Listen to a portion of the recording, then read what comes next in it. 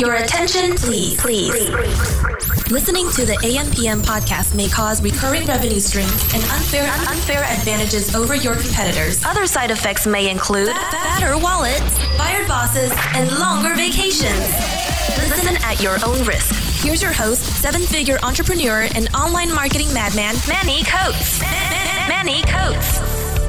Hello, everybody, and welcome to the AM/PM podcast. My name is Manny Coates, and I will be your host, and this is the show where we discuss all things Amazon private label and how to generate recurring revenue streams 24 hours per day during the AM and the PM, hence the name of the show. Get it? AM/PM podcast. As a matter of fact, I was out shopping for a new mattress. After all, outside of my office chair, that mattress will be the second most used thing in my day-to-day life, right? Probably the same with you guys. While I was testing out the firmness of mattresses, I was making money. How cool is that? Pretty cool, I think. Hey, everybody. I am here with Manuel Bechvar, or Manu, as you like to be called. How are you doing? Oh, good. A little tired over here, but other than that, I'm perfect. Thanks for having me on. Oh, I appreciate you coming on. It's 5 in the morning there right now? 5 in the morning, yeah. Yeah, so you got up early just to make the podcast. So yeah, we really appreciate that. Got to set priorities, that's for sure. I know, right? You got to do it. So perfect. Well, you are an entrepreneur on many levels. You sell on Amazon, you sell in e-commerce, just e-com in general. You recently sold a passive income business that you've got for $300,000, you said. You're actively working on your Import Dojo business. You have Asia Invest. I mean, the list goes on and on. You sound like a version of me with different businesses. Or I sound like a version of you, I guess we could say. So that's really cool. Tell us anything that I missed. Tell us a little bit more about yourself. Well, originally from Austria, but I've been living in Asia for the last 13 years now. I started out actually working in the corporate world. I worked for a big retailer in Europe as a product manager in Hong Kong. So I was dealing a lot with manufacturers in China, developing assortments, price negotiation, going to all the shows in Asia, and then eventually started out building my own company. Started with a small company that served to retailers. So I was a manufacturer based in China, or a trading company if you want. And from there on, got really interested in e-commerce, started building one brand and the other brand, and Import Dojo, then started to help people sourcing with Asia Invest. And as you said, the list goes on. I can barely keep track of everything, but really into e-commerce. So that's probably, I guess, about me. Good. Cool. Are you still doing a lot of business yourself selling on Amazon via private label? I do have 2 brands on Amazon. One I can't really mention that is doing about 60 to 70,000 a month. Mm-hmm. And the other brand that I, frankly speaking, that I really neglected in the last 2 years because of Import Dojo and Asia Invest, that is not doing so well. Currently 5 items, doing about 10 to 20,000 a month. Okay, so you're just about clipping over that 100,000 6-figure mark per month, just on the FBA side. You're a 7-figure seller overall with all of your businesses, though. Is that right? I would say that. I mean, I do have my own Shopify stores and e-commerce sites also. So all in all, I'd say it'd be 200 a month. Okay. 200K a month. Awesome. So your expertise, as far as I understand it, is sourcing from China. Is that right? I'd like to think so, yeah. Yeah, cool. I have a lot of questions for you then. Go ahead. Even when I think I've got it mastered and figured out, I get thrown a curveball, and I'm like, oh, how do I handle this? So I want to kind of gear this towards everybody. And I know you and I have talked about some questions, and I've got some that you haven't heard. I think you might not have heard. But we're going to get through them. So if you're ready, I'm going to start firing these things off at you. Fire away. Actually, first, before we get into that, you said you have 2 products that you're selling right now, private label. How many ASINs? Is it just the 2 ASINs? No, it's actually 4 ASINs and 5 variations. So altogether, it's 5 products on one brand, and the other brand has about 15 ASINs. Okay. How many hours a day do you work? Anywhere from 0 to 10. Okay, 0. That would be a good day. That's when you just take off and relax. I try once a week at least, or twice a week. All right, cool. So let's get into the questions here. Scams, okay? That's one of the big things everybody's always talking about. They're about to send money, a deposit, overseas to a company they've never met, probably never picked up a phone and talked to. It's just all been through communication through Skype or through some kind of a chat. What would be some common scams for the new seller to avoid?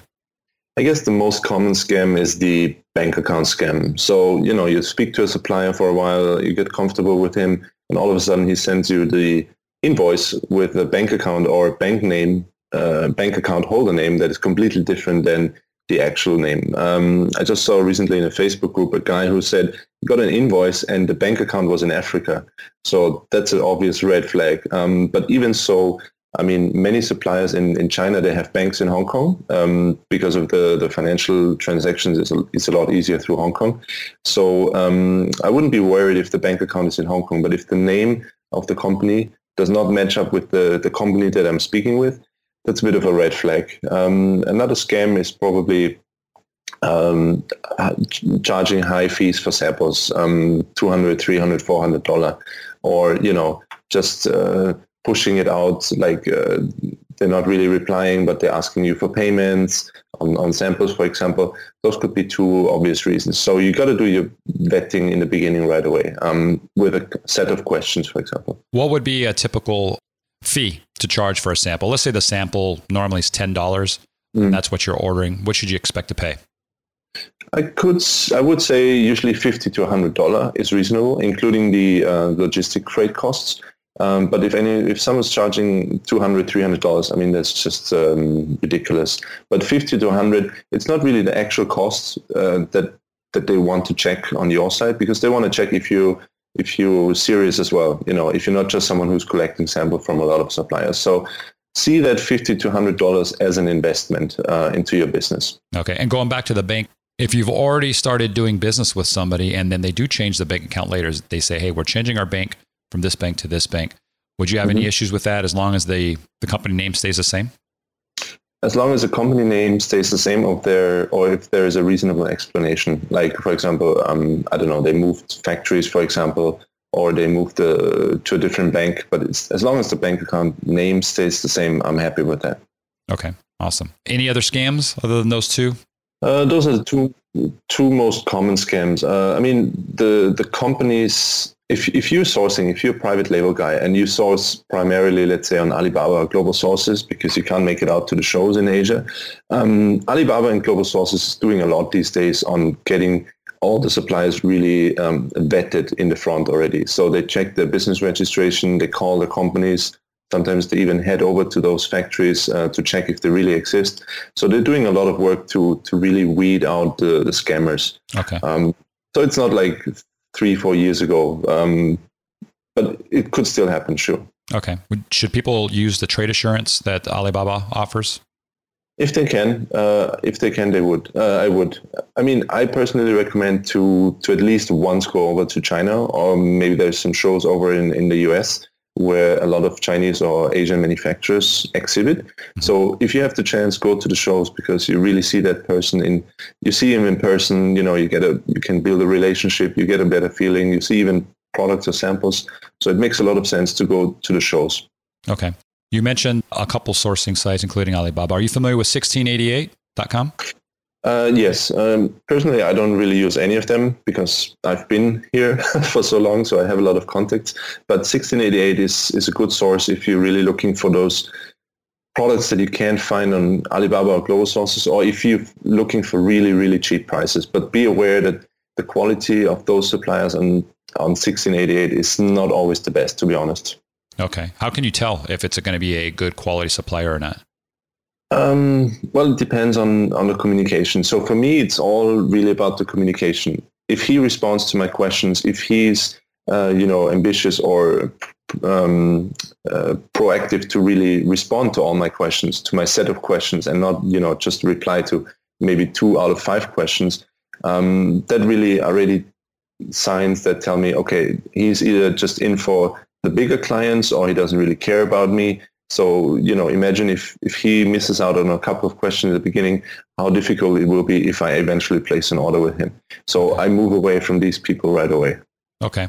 Going back a little bit to the scam stuff, not that this would be a scam, but this has happened to us. How do you protect yourself against a supplier who has your deposit, okay, and they promise a specific delivery date, they've gone beyond this at this point. What should you do, first of all? And second of all, is there something you can do proactively that actually protects you? And should you ever get your money back or go with it? So definitely never make a deposit of 100%. Always have 30% deposit and 70%, and that's the most important part, after the inspection. Always have an inspection. I don't understand why some people, they do first-time business with China maybe, or even they've been working with factories for a year and they never have inspection. They just ask the suppliers to take some photos of the cartons, and obviously the supplier can take photos of the best cartons and the best samples that they have in hand during the production. So always have inspections by third parties. They start from anywhere from $100 up to $500, $600, depending on the order quantity you have. But always do inspections. And once the inspection is passed, then you can release the 70% to the supplier. Now, if you can also protect, that's a safety net, but you can also protect, let's say, your 30%, the rest of the money by integrating terms in your contract. So when I place an order to a factory, I usually have a very simple order sheet, and that has three main terms in it. First of all, if the inspection is failed, he has to rework until I'm satisfied, and he has to pay for the reinspection. Now, obviously, if there's just some minor issues during the inspection, I will release the shipment and make the deposit, the 70% rest payment. But if there's some major issues like, completely different color or lots of scratches, I will ask him to rework and he has to do the reinspection. Otherwise, I won't pay him the 70%. The second term I mentioned is that if the shipment is very late, let's say I'm flexible. If he's like 7 to 10 days late, I would say, okay, it's not a problem. But if he's going over 10 or 14 days, I will usually charge 0.5% penalty on the shipment value.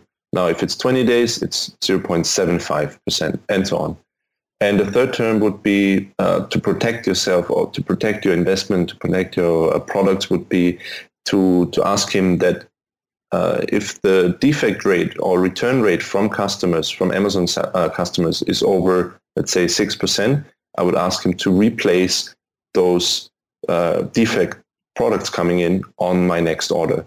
So let's say I have 50 defect products, I will ask him to replace them on my reorder with him. So those are three terms I usually include in my contract. Okay. Yeah, I have some of those similar terms. I have with my suppliers, any returns I get that are for damaged products from Amazon where it's labeled damaged in some way, they give me credits. And on some of them, I just now been getting a 1% overage just to cover defects. I guess if you're getting more than a certain percentage, you probably need to be beefing up your inspections and figuring out what's going on in that scenario anyways. So those are really good tips. Going back though to your percentages that you charge, the penalties if they're over a certain time, how long will you go before you finally say, look, enough is enough, let's cancel this thing? I mean, you don't keep adding, a 0.25% indefinitely, right? Definitely not going to do that. So if we're dragging on for a month, 6 weeks, I'd be trying to get at least my deposit back, like 30%, which will be difficult unless you have an escrow or, for example, a letter of credit payment. So it will be difficult to get 30% back. But just recently, for example, not sure if you heard of the EPA, the Environmental Protection Agency inspections in China. So one of my products is now delayed for 7 weeks.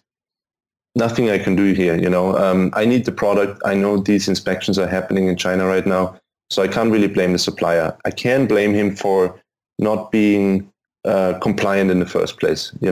That's why he's in such a delay, because the agency is not releasing my shipment, or they're not letting the factory start the production again. Mm-hmm. So I could blame him for that, but it's his hands are tied in some ways also.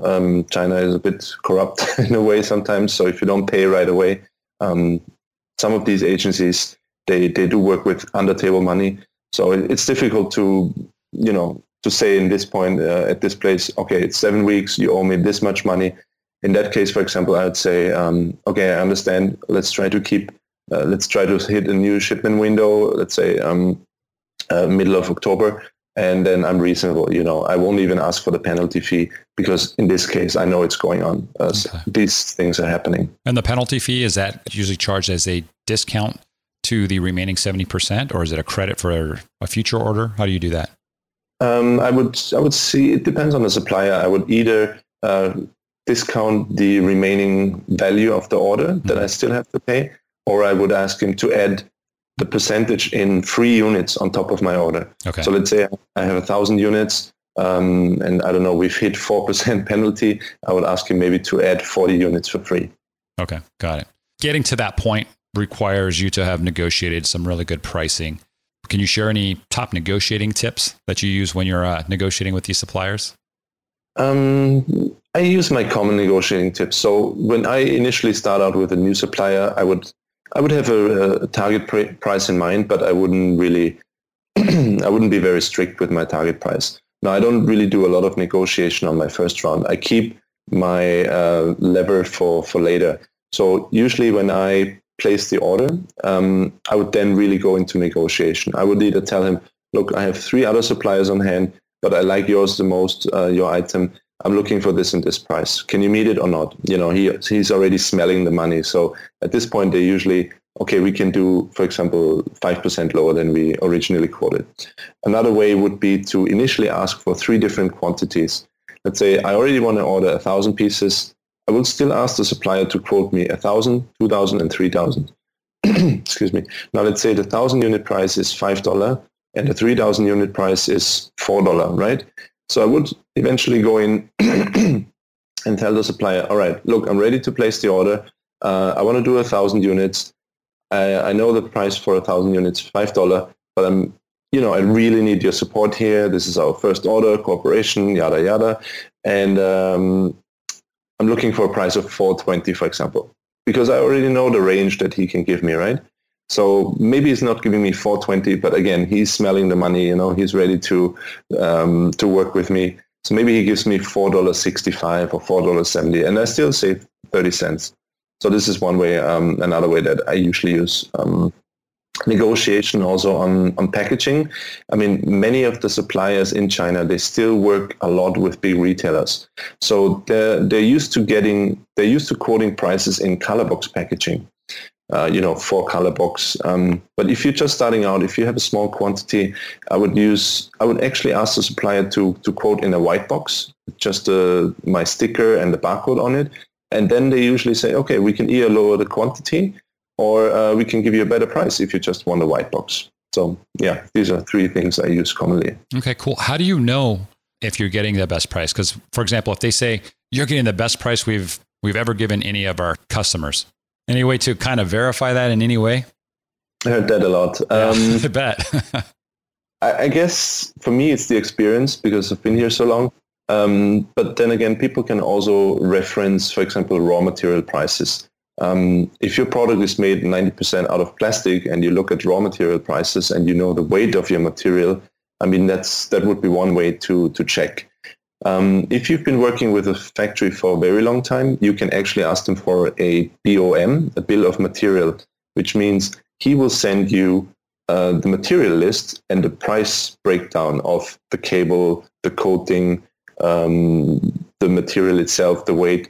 And then, I'm happy if the supplier makes some money. He should be able to make some margin. He needs to pay his workers. He needs to make some profit. I'm okay with that. So if he puts a margin on top of the BOM, let's say the actual raw material price, including the assembly, would be $4 and he charges me $5, I'm happy with that, But if he charges me $8, I'm not happy with that. So another way would be to ask for a bill of material, but that really usually happens only if you've been working with a supplier for a long time, because they usually don't want to expose their material costs. Okay, that's great. I've never heard of a BOM, a bill of material. So that's cool. That's a nugget right there. I love that. So what are warning signs that tell you whether a supplier that you're looking for is a good supplier or a bad supplier? Is there anything you've seen that stands out? Obvious warning signs are the scam signs that we talked about earlier. But the suppliers have positive and negative traits maybe. Positive trait for me is if he's proactive.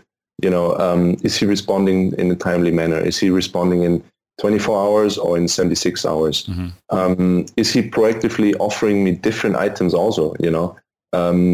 Maybe I'm not happy with the item and I don't respond to his initial offering.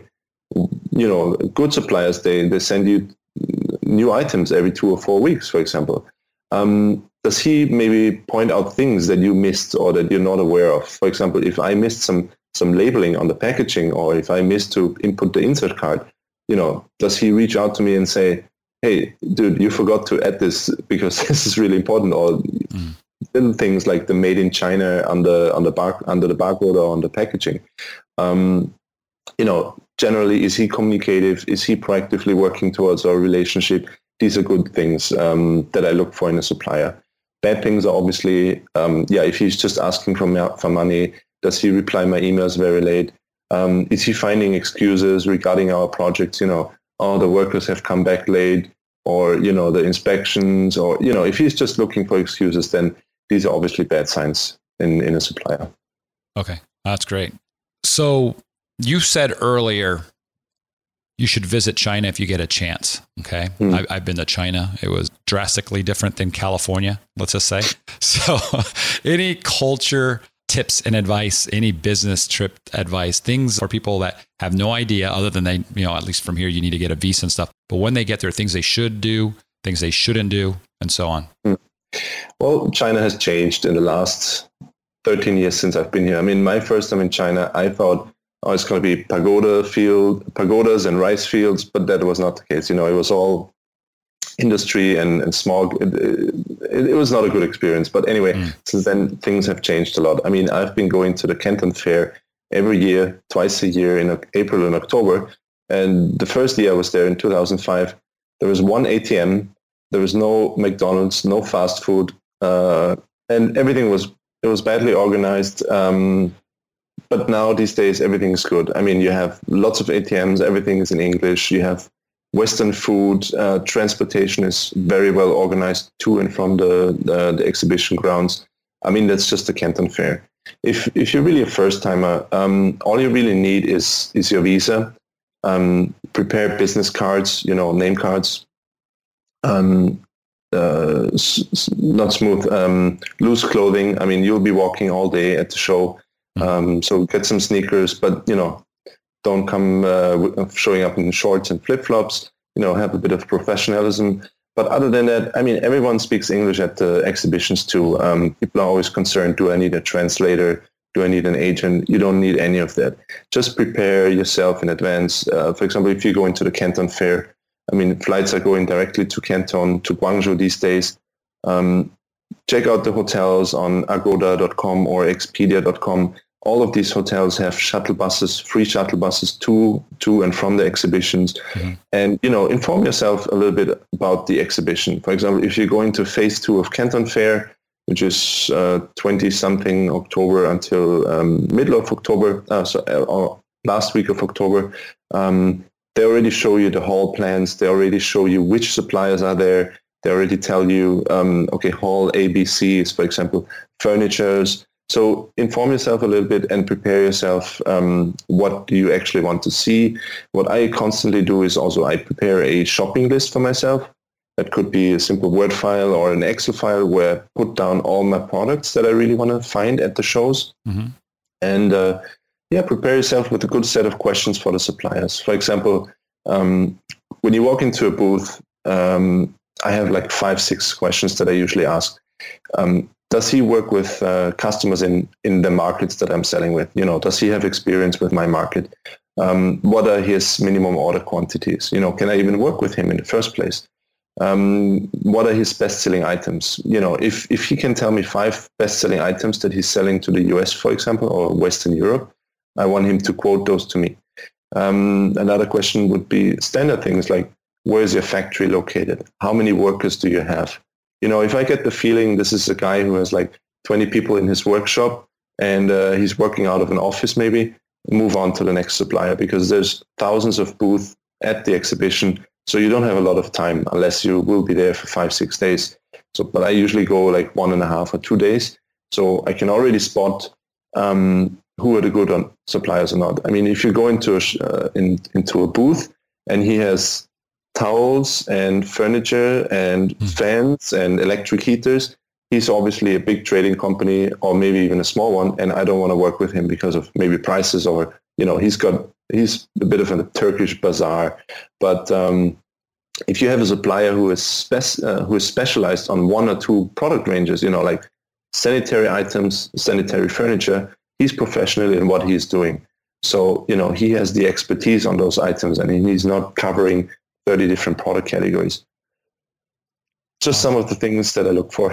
Awesome. So when your last question or your last answer brings me to this question, when is it better to use a trade company versus the factory? Is there a scenario for you when that's the case?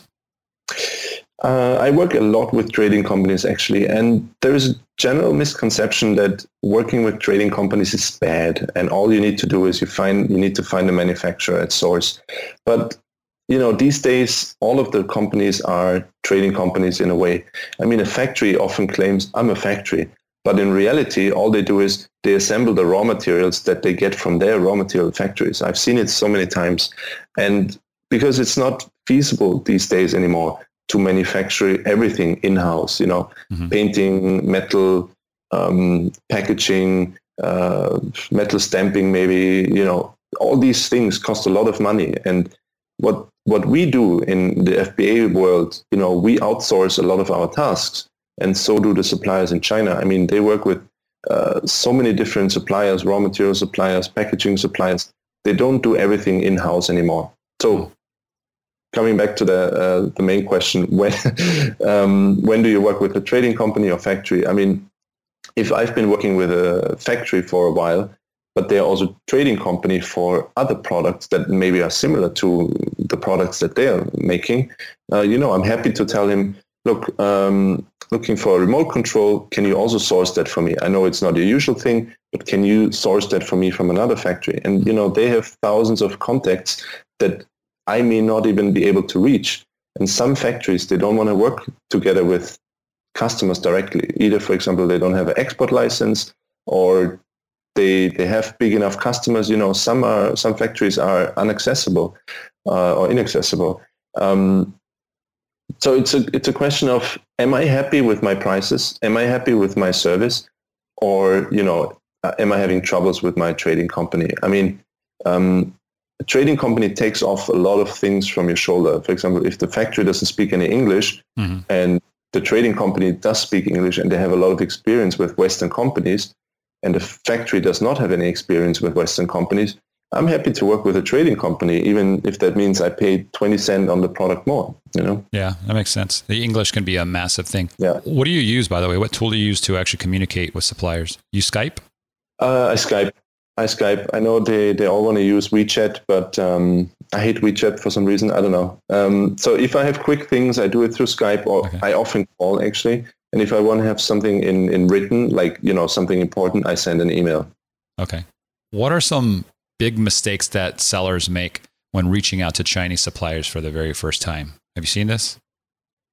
I have, but again, people are getting educated these days. So there's a lot of podcasts, a lot of people like you who help a lot of sellers out there. So initially, the biggest mistake, I think, was not being professional.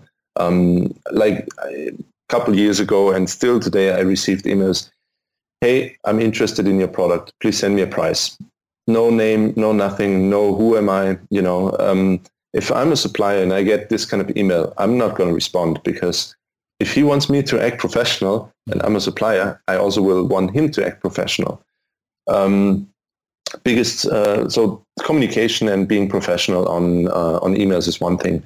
Another thing is, I still see it often not doing any inspections. That's the biggest mistake you can make when you first reach out to a supplier. Let me ask you that. Do you do inspections every single time you place an order with the same supplier, the 10th time? Every time. I just posted in my Facebook group pictures of my 7th reorder with one of my suppliers, and he's totally screwed it up. It's not my sales rep who screws up things. It can be the factory worker, or maybe the factory has recently lost a lot of workers, so they had to hire a lot of new inexperienced workers from some faraway province, Yeah. So those are things, or maybe the QA manager in the production had a bad day, or the factory manager itself said, guys, we need to save money. Don't tell anyone, but we're going to use less coating, for example. It's not my sales rep that I trust. It's the hierarchies below the sales rep. And every time, to answer your question, each and every time. Who do you like to use? Which inspection companies would you recommend? Do you have any that you like to rattle off the top of your head? I have 2. I have 5 or 6 that I have contact with. I actually don't want to give away that one source because he's so cheap, but he's so excellent. But guys, if you want to check it out, it's Efficient Inspection, ChinaQualityCheck.com. He charges $100. I have no affiliation with him. Mm-hmm. It's just he's that good. I mean, he sends you a 25, 30 pages report and he charges $100. I mean, if it's some faraway location, then they charge more. The other companies that I use for more complicated, maybe electrical items, I use AsiaInspection.com. And for really, really, if it may be chemical or if it's a baby or children's product, I usually use SGS or TUV Süd. Those are the big European third-party companies. Okay, very cool. All right, I'll end this on one question for you specifically. If you can go back, you've been in this 13 years? Is that right? 13 years in China and 19 years when I started, more or less. Well, if you could go back, let's say at the point where you were starting the whole Amazon business venture and you could talk to yourself, what advice would you give yourself? Don't go into Bluetooth speakers, garlic presses. Garlic presses. I guess I was afraid a lot in the beginning to invest my own money. Okay. But that's just the way it is. This is the business model. You have to invest money in order to make money. But even so, it's just a tiny amount. Mm-hmm. I mean, for me, a tiny amount is $3,000. But I usually start my orders with, could be $8,000, $15,000 because I usually go ahead with 1,000 units. Mm-hmm. But I would tell myself not to be so afraid because if you have the right marketing, if you have the drive to get there, to make those 20 sales a day, you can make it unless you are selling garlic presses or Bluetooth speakers. But if you're listening to Manny's podcast, if you follow his advice on on promotions, marketing, and so on, I mean, you can do it. Just do proper research, but don't be afraid too much to invest. It's going to work out eventually. And the worst case that really happens is I sell at cost. Even if that's really low, I sometimes sell at cost or lose some money. But that's the risk you have to take as an entrepreneur, I guess. Yeah. Well, I'd love to have you back on, and because I can probably have another 10, 15 questions to ask you that we can go into in depth, because these are all great. You have a service that helps people if they're looking for, is it a sourcing agent or ways to actually find products? Or tell us a little bit about that and the best way to reach you. Sure. The company is called AsiaInvest.com. People can reach us at through the contact page or at info@asiainvest.com.